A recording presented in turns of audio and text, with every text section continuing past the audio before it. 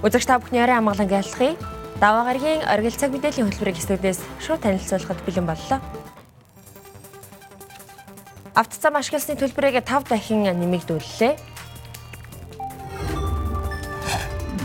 Улсын хурлын сонгуулиар сонгогчдоо 2 сонголт хийн.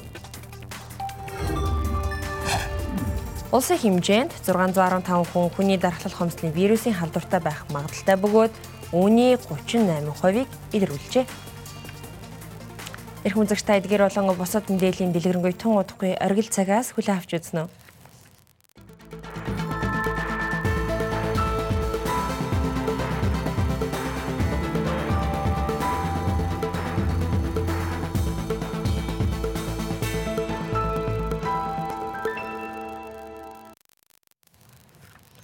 Студид хөлөгч арын хулаг ажиллаж байна. Танд эхний мэдээллийг дуулгая.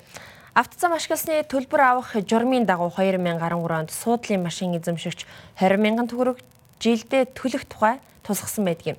Тэгвэл нийслэлийн иргэдийн төлөөлөгчдийн хурлаар тус татварыг 5 дахин нэмэгдүүлэх буюу 100 мянган төгрөг болгон нэмэгдүүлэхээр баталлаа. Гэхдээ автомашины хөдөлгүүрийн багтаамжаас нь шалтгаална харилцан адилгүйгээр тогтоогод байгаа юм байна.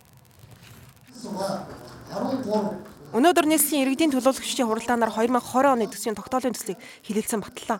Тус төсөвт хэд хэдэн шинэ хураамж татваруудаар төсөө бүрдүүлэхээр тусгасан юм. Өмнө нь нийслэлийн бүртгэлтэй тээврийн эрсдлээс авах автозам ашигласны төлбөрт 20 мянган төгрөгийг хурааж 2016-аас 18 онд дунджаар жилд 11.3 тэрбум төгрөгийн орлого нийслэлийн төсөвт бүрдүүлж исэн юм а. Тэгвэл агаарын богтолуулаад түвжирлийг бууруулах зорилгоор тээврийн хэрэгслийн татварыг 5 дахин нэмэгдүүлэхээр болжээ.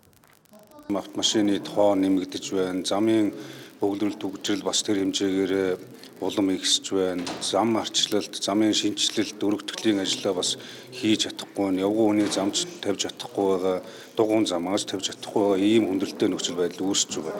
Өнөөдөр жишээ нь одоо дунджаар нэг автомашин 20-40 мянган төгрөг бүтэн жил Улаанбаатар хотын замыг ашигласныгаа төлбөрт зам ашигласны хураамжийг төлж байгаа. Тэгэхээр одоо бол бид нэр томч байсан, жижигч байсан, ижил 20 мянган төгрөг төлдөг, 40 мянган төгрөг төлдөг байсан бол моторын багтаамжаар нь одоо шинэ 4 мянган, 5 мянган куб метрийн багтаамжтай куб сантиметрийн багтаамжтай моторын багтаамжтай машин байгаа бол автомашин тэрийгээр нь нэмээд жишээ нь Land Cruiser гэдэг юм уу, томоохон Jeep автомашинууд бол 200-300 мянгаыг төлдөг байх. Жишээ нь ч үүдг юм уу. За ачааны машин бол бас өшөө өндөр тэгээд автобус унаа гэдэг ингээ багтаамжаар нь одоо энийг эндэлж байна гэж ойлгож байна. Өөрөөр хэлбэл Улаанбаатар хот нэг 940 гаруй километр одоо ийм автозамтай байна. Энэ замын 40 орчим хувьд нь бол нэн даруй одоо ямар нэгэн шинжилэл засварлах те тогтчуулах ийм одоо шаардлагатай. Энэ бол 500-аас 600 тэрбум төгрөгийн хөрөнгө оруулалт шаардлагатай гэсэн. Тийм хэмжээний мөнгө засгийн газарт байна уу бол байхгүй. Хотын захиргаанд байна уу бол бүрч байхгүй. Гэхдээ иргэд бол би одоо миний машин тэрэг эвдрээд байна. Би ийм одоо сайхан замаар одоо зорчмоор байна гэдэг шаардлагыг тавьдгүй гэвэл тавьдаг. Тэрнийх нь хариуд нийслэлийн засаг дарга төсөө өргөн барихтаа автозамын хураамжийг ийм одоо тодорхой хуваар одоо нэмэгдүүлэх боломжтой юм байна. Өөрөөр хэлбэл эргээд энэ мөнгө нь эргэн таны төлөө, жолооч таны төлөө зарцуулагдах учраас энэ бол одоо тийм сэтгэл чөлөөх зүйл биш ээ гэж тайлбарлаж байгаа. Гэхдээ одоо замаа янзалждаггүй татвар нэмээд яах юм? Энэ замыг одоо замын татвар гэдэг энд бол жоо бүх жолоочоос авч байгаа шүү дээ. Тэгээд эргээ замаа янзалж чадахгүй байна. Зам нь ийм байхад тэр улс төрчдийн Германд орж байгаа мөнгөийг бид нар 5 дахин нэмээд ямар хэрэг байгаа. Энэ бол өстой шал бодлоо шүү. Ерөөсөө энд бол би ерөөсөө итгэхгүй байна. Тэгээ одоо та дотроо бодож байна. Тий. Өнөөдөр тэгээ төсөөр батлагдчихлаа. Одоо тэгээд бид нар одоо яаж чадахгүй шүү дээ одоо тэгээд. Одоо 100 мянган төгрөгийн татвар энэ машиндаа төлөх боломж байгаа юу? Тэгэл төлнө дөө. Мэдээж Монгол улсын иргэн эмчин тэгээд төлөхөөс арга байхгүй. 2000 см куб хүртэл хөдөлгүүрийн багтаамжтай автомашинд 100 мянган төгрөг, 2201-аас 3000 см куб хөдөлгүүрийн багтаамжтай автомашин 150 мянган төгрөг, 3001-ээс 4000 см кубээс дээш хөдөлгүүрийн багтаамжтай автомашин 250 мянган төгрөг, 4001 см кубээс дээш хөдөлгүүрийн багтаамжтай автомашин 300 мянган төгрөгийн татвар ногдуулахаар нийслэлийн иргэдийн төлөөлөгчдийн хурлын тогтоолын хасралтаар өнөөдөр батллаа. Автомашинтай хүмүүс бол баян хүмүүс ээ гэж тайлбарлаад байгаа. Би хувьдаа бол баян өвшөөнд байгаа пүрүүстэй дорж гэдэг залуу бол баяндаа пүрүүс аваагүй. Тэр хүн бол амьдралаа залгуулах гээд лизингээр машин унаад явж байгаа. Өнөөдөр автозамын чанар, нийтийн тээврийн хүртээмж, ард иргэдийн амжиргаа 5 дахин сайжраагүй байхад гинт ингэж хавтгайруулан одоо автозам ашигласны төлбөрийг нэмэгдүүлж байгаатай бол бид нар санал нэгдэхгүй байгаамаа. Энэ дэлхийн бусад хотууд бол энийг нэмэхдээ хамгийн эхлээд дизель түлш хэрглэж байгаа машинууд дээр. Үүний дараа хамгийн том мотортой буюу Улаанбаатарт явж байгаа жипнүүд дээр татварыг нэмдэг болохоос биш жирийн нэгэн одоо доржийн пүрүүс машин дээр энийг нэмж байгаа явдал нь бол дарга нар бол амьдралаас тасарсан байна гэж би хувьдаа үзэж байгаа. Төгжрлийг оруулахгүй нэгдүгээрт, хоёрдугаарт утгааг бол багасгах гэсэн тийм ойлголт байж байхгүй л дээ энэ дэр. Тэгэхээр энэ дэр ямар арга шийдэл илүү хэрэгтэй вэ гэвэл импортын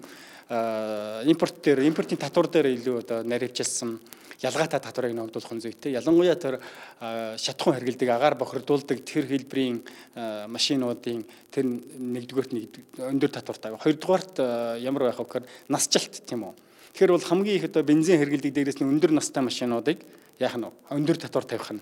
За үүний дараа одоо бензин хэргэлдэг машинууд дээр өндөр татвар тавих нь. Цахилгаанаар явдаг ерөөс агаарын бохирдол үүсгэдэг машинууд дээр яах нь татвар хамгийн бага байх юм уу? Ийм хэлбэрийн ялгаатай татвар ногдуулах зөв шийдэл болох болов уу гэж бодож байна. Агаарын бохирдол болон төгжрлийг бууруулах зорилгоор татвар нэмж байгаа нь үрдэнгүй. Хэрэв төгжрлийг бууруулах зорилготой бол нийтийн тээврийн салбарыг дээд цэгтэн тултал хөгжүүлэх ёстой хэмээн эдийн засагчид үзэж байна. 2019 онд хийсэн судалгаар нийслэл хотын тээврийн хэрэгслийн 52.7% нь 15-аас дээш насжилттай гэж гарчээ. Хэрэв агаарын бохирдлыг бууруулах бол эдгээр насжилт өндөртэй тээврийн хэрэгслийг хөдөлгөөнд оролцуулах хүн хязгаарлах боломж уг нь байсан боловч эцэст нь ард иргэдийн халаасыг тэмтэрч төсөв бүрдүүлэх сонголтыг хийжээ. Дараагийн мэдээ хүргэе. Энэ 7 хоногт улсын хурлын чуулганаар сонгуулийн хуулийг шинжилэн батлах ёстой. Өнөөдөр улсын хурал дахь Монгол Ардын намын бүлэг энэ 7 хоногт батлагдах сонгуулийн хуулийн төслөөс танилцууллаа. Тус хуулийн төслийн төсөл сонгуулийн тогтолцоог 50 дээр нэмэх нь 26 гэсэн хувилбараар явуулах хэмээн тусгаад байна. Өмнө нь сонгуулийн тухай хуульд ерөнхийлөгчийн сонгуул, улсын хурлын сонгуул, орон нутгийн сонгуулийг хамтдаган баталсан байдаг юм. Энэ удаад дээрх 3 сонгуулийн хуулийг тус бүрт нь хуульчилж батлахаар болоод байна. Харин улсын хурлын сонгуулийн тогтолцоог 50 дээр нэмэх нь 26 буюу мажоритар тогтолцоогоор явуулахаар сонгуулийн хуульд тусгана гэсэн байна.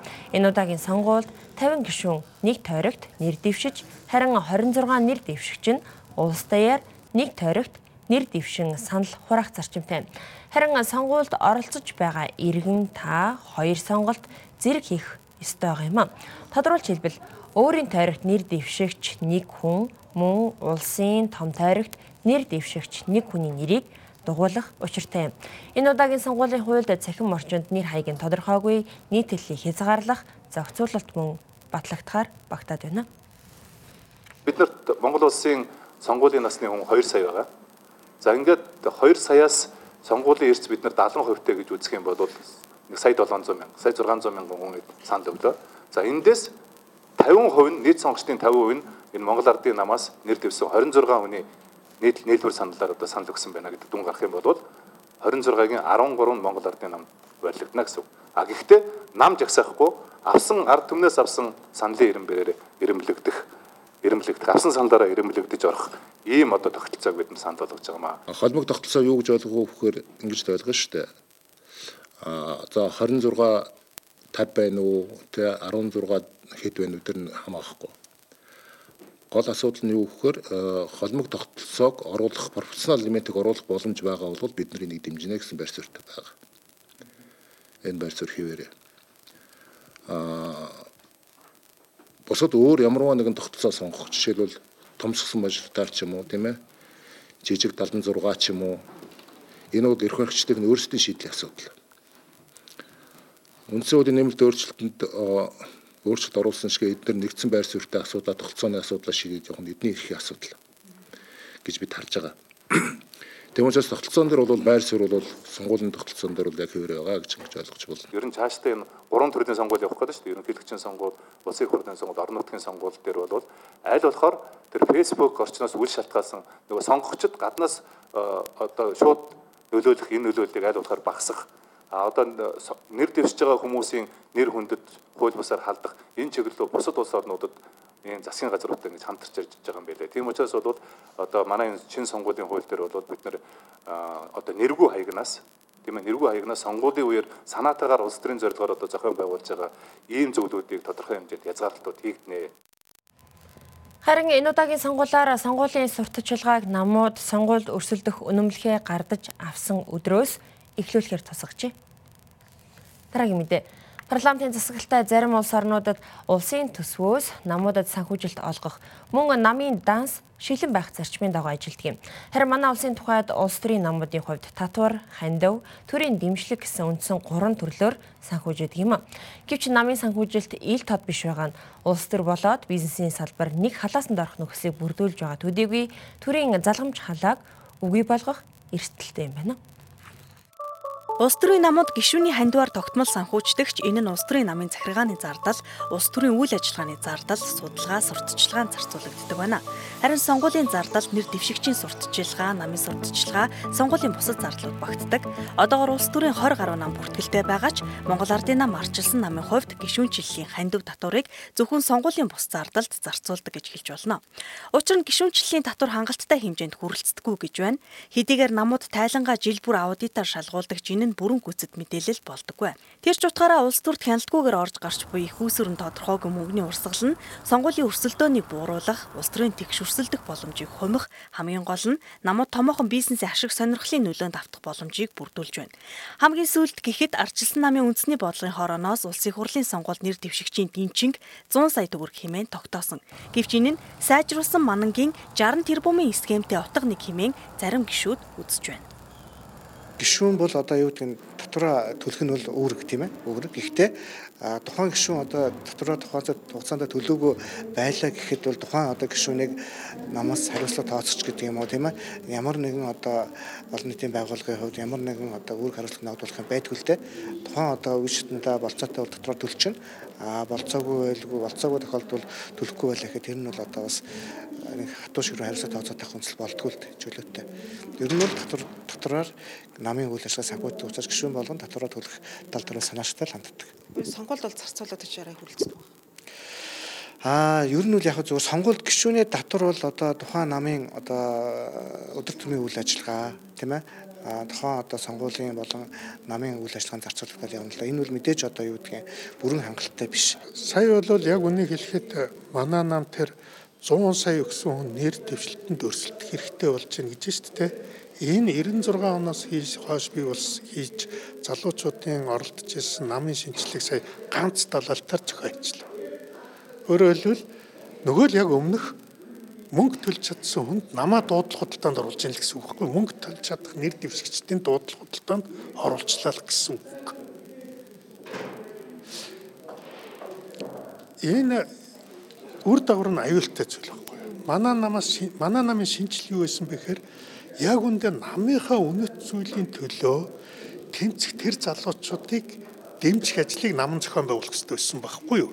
Ер нь олон улсад ямар шаардлага байдаг вэ гэхээр за яг олон нийтэд бүр ингээд хэвлэж одоо анализ хийж болохоор ийм тайлан байх ёстой. Энэ нь юу вэ гэхээр энэ нь бол зөвхөн ингээд анализ хийж болохоор гэдэг дотор бол маш олон шаардлага явж идэг. Өөрөөр хэлбэл энийг одоо Excel рүү хувиргаад дээш нь доош нь хажуу тийш нь янз янзаар ингээд болгоод үзэх боломжтой. Өөрөөр хэлбэл харьцуулж үзэх боломжтой. Нэмэгдсэн үү, хасагдсан уу гэдгийг үзэх боломжтой. За тэгээд энийг хизээч үзэх боломжтой. Өөрөөр хэлбэл нэг 7 хоног тавьчаад алга болгочих юм шүү дээ. Тодорхой хугацаагаар жишээ нь Англи бол 5 жилийн хугацаанд бол тухайн шалгаж байгаа байгууллага өөрсдийнхөө вебсайтн дээр байх хэрэгтэй гэж туйлчилсан байдаг. Тэгэхээр тэр ядаж нэр дэвших боломжийг хангаад за дээрээс нь энэ нэр сонгуульд одоо оролцож байгаа хүмүүсээс ингэж бооцоо мөнгө морь уралдах байгаа юм шиг бооцоо мөнгө ингэж тавьдаг болиулах талаар нэгдүгээр хийх хэрэгтэй. За дараа нь хоёрдугаарт миний түрүүний ярьсан нэг материал тараахтаа нэгэн жигд нэг л шугамар тарааж яа гэдгийг бол хийх хэрэгтэй. Энэ материалын асуудал бол энэ сонгуулийн хуульд огт байхгүй байна гэж байна. Тэгээ энийг бол 2011 оноос мэрэгжлийн байгууллага нь ингээ хийгээд өгөөч гэд банкга яриад байдаг. Харин энэ ажлын хэсгээр улс төрч нар хасчаад байдаг гэдэг мэдээлэл надад байгаа байхгүй. Тэгэхээр эн чинь өөрөө цаана энэ улс төр хийж байгаа улсуудад ашигтай. Одоо шийдвэр гаргаж байгаа нэг цагираг үүссэн нэг мананч гинөө ямар ч гинөө нэг юм нэг цагираг үүссэн холбоос үлбэ шүү дээ. Бие биендээ ингээд барьцаалагдсан улсуудад ашигтай байгаа. Үндсэн хуулийн нэмэлт өөрчлөлтөөр улс төрийн намын санхүүжилтийг улсын төсвөөс олгоно хэмээн заасан. Гэвч зарим хуульчдын хувьд үүнийг хэтэрхий эрсдэлтэй алхам гэж дүгнэж байна. Улс төрийн намд олох улсын төсвийн санхүүжилтийг зөв хэлбэрээр нь шийдэхгүй. Нэг бол нэг тийшээ савлаад одоо тийм зөвхөн парламентын судалтай намуудыг санхүүжүүлдэг. Нэг бол нөгөө тийшээ савлаад одоо бүх намуудыг тэгээ одоо зөвхөн одоо төсвөөс санхүүжилт аваад амьдраад байдаг намуудтай болгох ч гэдэг юм уу. Ийм байдлаар зохицуулж болохгүй маа. Тэгэхээр энийг бол дэлхийн олон улсын парламентын арчилтай улсуудын туршлага байна. Энэ дээр үндэслээд судалгаанд үндэслээд зөв зохистойгоор нь зохицуулах хэрэгтэй байна. Өөрөөр хэлбэл улс төрийн намыг улсын төсвөөс санхүүжүүлэх юм бол хэсэгчилсэн байдлаар санхүүжүүлэх ёстой. Хэсэгчилсэн байдлаар санхүүжүүлэхдээ тухайн намын өөрийнх нь олсон орлого одоо тэр хөрөнгөөс давахгүй байдлаар санхүүжүүлэх ёстой. Намууд хөрөөс л одоо ингээд санхүүжчихнэ гэдэг яриа байдаг. Гэхдээ энэ чинь хэмжээ хязгааргүй бүх юмыг өгөөд байхгүй шүү дээ. Яг та одоо сонгуульд ороход уул нь шүү дээ. Хувь нэр дэвшигч одоо мөнгө гаргаад л чигтэй их зардал гаргахтаа биш. Ер нь нэг тийм ээ гарааны ижил нөхцөл төгөр төрөөс одоо тэр танилцуулгын ядахтаа тийм үү хэвлээд өгчдөг байх ч байд юм уу. Энийг л хэлж байгаа юм. Гэхдээ энэ бүхнийг бол сонгуулийн хууль болоод улс төрийн намынхаа хуулиар зохицуулж таарах байх. Эх оны 1 сарын 1-ээс өмнө сонгуулийн тухай хуулийг шинжилгэхээр хэлцэж байгаа. Харин улс төрийн намын тухай хууль одоогоор ажлын хэсгийн хуралдаанаар хэлцэгдэж байна. Хамтаа үзэгчдэд баярлалаа. Дараагийн мэдээллийг танилцуулах гэж байна. Гэр бүлийн нийгмийн хамгийн чухал нэгж болохын хувьд гэр бүлийн харилцаа хамгийн тогтвортой байх ёстой юм а. Тэгвэл гэр бүлийн боловсрал төлөвлөлтийн талаарх ойлголт хандлага тааруу байгаагаас гэр бүл цуцлалт нэмэгдэж байгаа гэсэн статистик мэдээлэл байгаа. Үүнээс үүдээд гэр бүлийн хүчирхийлэл, хүүхдийн хүмүүжил зэрэг олон чухал асуудал хөндөгдөж байна. Дэлгэцнээс үзэгч та бүхэнд гэрлэлт болон гэрлэлт цуцлалт түүнтэй холбоотой зарим тоо мэдээллийг танилцуулах гэж байна. За өнгөрсөн оны байдлаар авч үзэхэд 21,020 хос гэрлэлтэд бүртгүүлсэн байна гэсэн статистик мэдээлэл байгаа юм. Тэгвэл өнгөрсөн оны тухайд 4,021 хос гэрлэлтэд цуцлуулсан гэсэн статистик байна. За нийт гэр бүл гэрлэлт цуцлалтын 60% нь буюу за тоогоор авч үзэх юм бол 2528 нь Улаанбаатар хотод бүртгэлтэй байгаа юм а. За тэгвэл 2018 оны байдлаар манай улсын хэмжээнд өрх толгойлсон 72,000 гаруй эмэгтэй байгаа бол за харин эсвэргээрээ 19,000 гаруй эрэгтэй 33,000 гаруй хагас өнчин хүүхэд бүртгэгдсэн байгаа юм. Дээрх тоонууд бол зөвхөн бүртгэлтэй тоо мэдээлэл байгаа. Тиймээс хүүхдэд бага наснаас нь өсвөр нас хүртэл гэр бүлийн боловсрал хүмүүжүүлэлийг олгох нь чухал гэдэг мэдээллийг одоо үзэгчдэнд хүргэх гэж байна. Эрүүл мэнд амьдралын нөхцөл байдалтай тохируулан төрөлт хоорондын зайг зохицуулах, тохиромжтой насндаа жирэмсэлж хүссэн үедээ хүүхэд төрүүлэхийг гэр бүл төлөвлөлт гэдгээ. Гэр бүл төлөвлөлтийн ойлголт хандлага тааруу байгаа нь өсвөр насныхны дунд эрт жирэмслэлт, залуучуудын дунд гэр бүл салалт үүсэх нөхцөл болж байна. Тэгвэл хүүхэдтэй багаас нь гэр бүлийн амьдрал зохиох талаар зааж сургах хэрэгтэй гэдгийг эцэг эхчүүдийн төлөөлөл онцолж байна.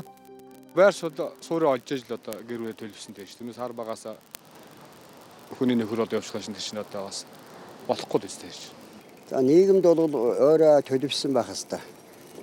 Тэгжээж одоо бас нэг хэсгийнхаа бас нэг амьдралд ахуй зааж өгсөн тэр сайхан одоо төөх тулгымжил тэр ёс заншлыг дагаж тэрэгээрээ одоо өөрийнхөө хүмүүжлэн нийгэмдээ одоо төлөвшүүлж дараа нь өөрийнхөө амьдрал ахуйгаа тохиолох нийгэмтэй яаж зэрэгсэж явах тэр ёс суртахныг дагна. Хүүхдүүд гэр бүлийн боловсролыг гэр бүл эцэг эхээс авдаг. Харин сургуулийн орчинд гэр бүл үерхэл нөхрөлийн талаарх тусламж зөвлөгөөг сургуулийн нийгмийн ажилтан сэтгэл зүйчээс авах боломжтой. Мөн ерөнхий боловсролын сургуулийн иргэний ёс зүйн боловсрол, эрүүл мэнд, нийгмийн ухаан зэрэг хичээлүүд дээр гэр бүлийн талаарх хичээлүүд ордог байна. Миний хувьд гэх юм бол гэр бүл төлөвлөлтийн тал дээр бол эрт гэр бүл зохиох нь их тийм тохиромжгүй юм шиг санагддаг. Тэгээд яагаад вэ гэхээр эхлээд бид нар өөрсдөө өсч хөгжөөд өөрсдөө амар сайн бүтээх хэрэгтэй. Өөргөө гадна талаасаа ч гэсэн дотор талаасаа ирээдүйд гэр бүлээ болох юм бол гэр бүлээгээ авч явах тийм хариуцлагатай болох хэрэгтэй гэсэн үг. Өнөхөд бол нийгмийн ухаан тэгээд иргэний боловсрол дээр гэр бүлийн тухай мэдлэгийг бол олж авдаг. Тэгээд гэр бүлийн үнц нь болохоор ерөнхийдөө болохоор одоо гэр бүл дотроо бие бинийгээ ойлгох, хайрлах, халамжлах гэд байдаг. Тэгээд миний хувьд болохоор гэр бүл төлөвлөлт нь болохоор одоо бидний насны өсвөр үеийнхний хувьд болохоор одоо аливаа зүйлд яарахгүй тэгээ хүлээцтэй хандах хэрэгтэй гэж бодож байна. Тэгээд ямагт одоо яарсан юм мэдээж одоо сайн зүйл төрөхгүй. Гэр бүлийг бол анхандаа зохиохдоо амар сайн бодож ийж тэгээд яг хинтээ нөгөө гэрлэгтэй ч гэсэндээ гэрэлж байгаа хүний удам хугацаанд амар сайн харж иж зохиох хэрэгтэй. Тэгээд насны үед бол яг 30 гараад ч юм уу өөрөө сайн хөрөнгөжөөд хүлдэрээ төгснөө дараа тэдгэр процесс нь яг ингээд болох хэрэгтэй юм шиг миний бодлоор санагддаг. Хүүхдүүд одоо л айгүй нээлттэй болсон. Үзэж харж байгаа юмнасаа хүртэл айгүй үлгэр дуурайл авдаг болчихсон. Тэгэхээр надад орж ирсэн кейс гэх юм бол ерөнхийдөө хүүхдүүд их утсаараа их хоорондоо харилцдаг, цахим орчин ерөнхийдөө айгүй чөлөөтэй ашигладаг болчихсон тий. Тэгэхээр энэ дээр бид нэр хүүхдүүд маань буруу харилцдаг, буруу хандлагыг бий болгодог. Энээсээ болоод хүүхдүүд их алддаг тий. Тэгэхээр энэ тал дээр бид нэр бол төлөвлөгөө ажилладаг байгаа. Бат бөх гэр бүлийн үндэс суурь нь гэр бүл төлөвлөлт юм а. Гэвч залуучууд өсвөр үеийнхэн хамгийн чухал асуудлыг тоолгүй орхих, хэвшмэл хандлага ойлголтыг дагах зэргээр ирээдүйд төрөх хүүхэдтэй эрсдэлтэй алхам хийдэг. Тэгвэл гэр бүл буруу төлөвлөснөөс хор уршиг нь ихэвчлэн хүүхэд эмэгтэйчүүдэд тулгарч бие сэтгэл зүйн хохирол амсдаг байна. Дараагийн мэдээ. Манай улсад хүний дархлал хомсдлын вирус дархлалын олдмол халдвар анх 1992 онд бүртгэгдэж байсан юм а.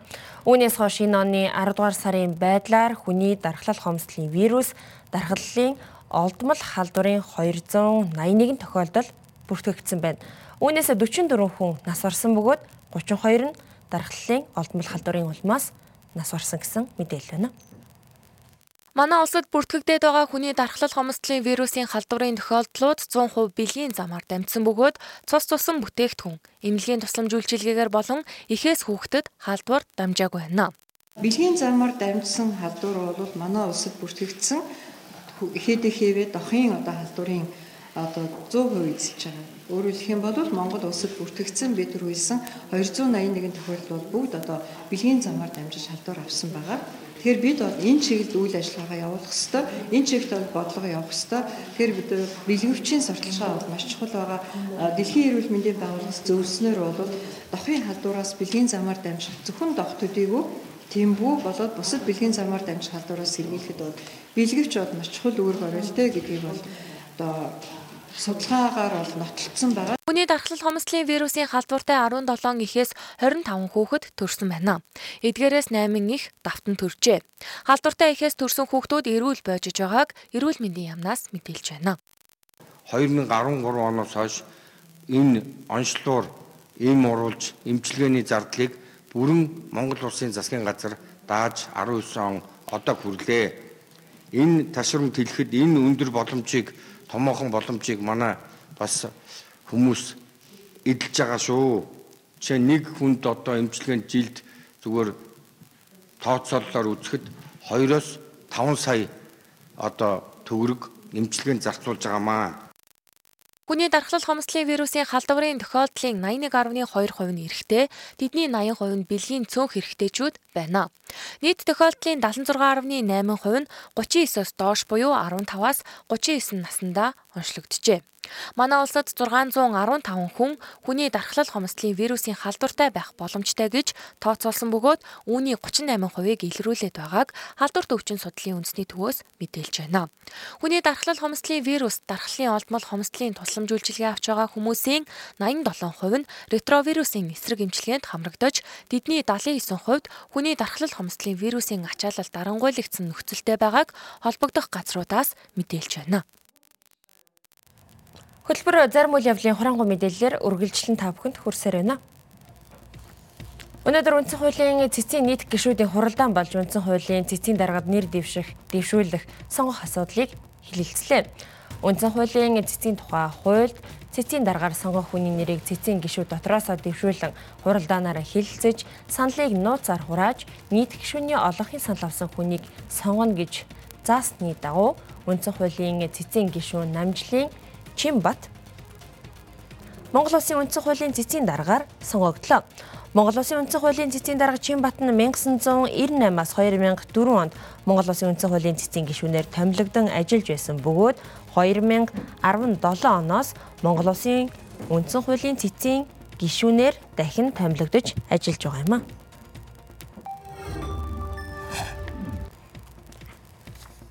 Өнөөдөр Нигер улсын иргэн Эжикем Жемези Жон болоод Монгол Улсын иргэн хулан Гамболд анх хоёр нарт холбогдох эрүүгийн шүүх хурал боллоо. Шүүгдэгчид зохиомжлоор компани байгуулж бүгд найрамдах Турк улсын Альпин Чораб компаниас Итали улсын Лонита Спа компани руу шилжүүлэх байсан 234 мянган еврог өөрсдийн байгуулсан компани дансаар авч өмчлөгчийн эд хөрөнгийн эрхийг шилжүүлэн авч залилсан гэмт хэрэг үйлджээ. Чингэлтэй дүргийн эрүүгийн хэргийн анхан шатны шүүхээс холбооны бүгд найрамдах Нигер улсын иргэн Эжекем Жемези Жонд 10 жил, Монгол Улсын иргэн хуланд 9 жил, Гамболдод 8 жил, анх баярт 6 жилийн хугацаагаар хорих ял тус оногдуулж, дээрх ялыг нээлттэй хорих байгууллагад эдлүүлэхээр шийдвэрлээд байгаа юм байна. Замун шүүгдэгч тус бүрээс 355 сая 619 мянган төгрөгийг гаргуулж, бүгд найрамдах Турк улсын Альпин Чораб компанид олгуулахаар заагаад байна. Монгол орны ихэнх гол мөрөн тогтвортой мөсөн бүрхүүл тогтож, мөсний зузаан эрчимтэй нэмэгдэж байгаач нуурын толио болоод голын нийт уртын дагуу мөсний зузаан харилцан адилгүй байна. Тэгвэл Баян-Улгийн аймгийн Сагсай сумын Баян багийн нутаг дэвсгэрт тус сумын иргэн Агийн жолоодож явсан том оврын ачааны автомашин Даян нуурын мөсөн дээгүүр зорчиж явхад мөс цөмөрч автомашин живсэн харамсалтай хэрэг гарчээ. Дуудлагын дагуу тус аймгийн онцгой байдлын газрын галт төмөр унтраах анги болоод тус багийн засаг дээр гарахлуулсан нийтдээ 62 хүн нуурын баран урд эрэхт 3 метрийн гүнээс цогцсыг гаргаж цагдаагийн байгууллагад шилжүүлэн өгчээ.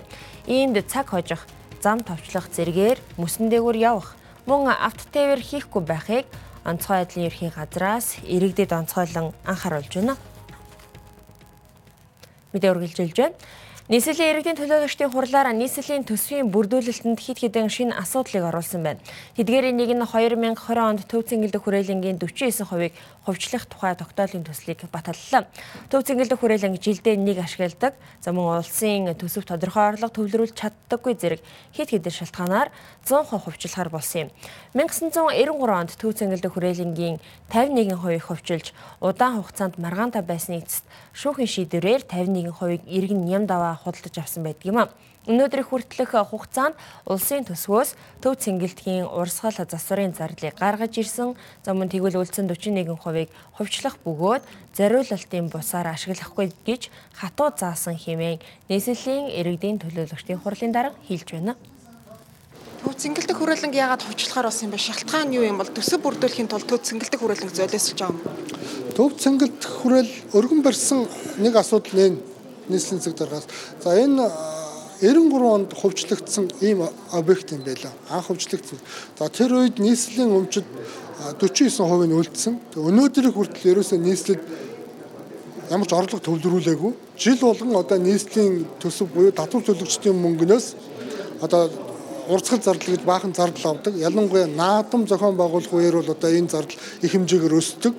Тэгэл нэг л удаа жилдээ ашигладаг хот. Тэгээ ийм одоо хөрөнгийг бол нийслэлийн засаг дарга бол ямар нэгэн байдлаар хувьчлаад тэгээд хотод тодорхой хэмжээний орлого төвлөрүүлэх. Тэр орлогыг одоо өнөөдрийн баталсан үндсэн чиглэл болоод одоо нийслэлийн төсөвтэй тусгаад иргэдийн амьдрах эрүүл аюулгүй орчинд амьдрах тэр боломж нөхцөлийг бүрдүүлэхийн төлөө зарцуулах нь зүйтэй гэдэг байдлаар саналыг өргөн барьсан. Орос улсын хороол барих юм уу? Үгүй. Зориулт нь яг хэвээрээ стадионы одоо тэр нийгмийн чиглэлийн одоо спорт соёлын арга хэмжээнүүдийг зохион байгуулна. Газар дээр нь бол одоо ямар ч одоо орон сууцны хороолол хотхон баригдахгүй гэсэн ийм байдлаар зориултыг нь яг хэвээр нь тэр зориултын дагуу хувьчлана гэдэг байдлаар орж ирж байна. Үзэгч та бүхэн санаж байгаа бол Сүхбаатарын талбайн баруун талд байсан хуучин хэвлэх үйлдвэрийг 2016 онд 24 тэрбум төгрөгөөр хувьчилж байсан юм.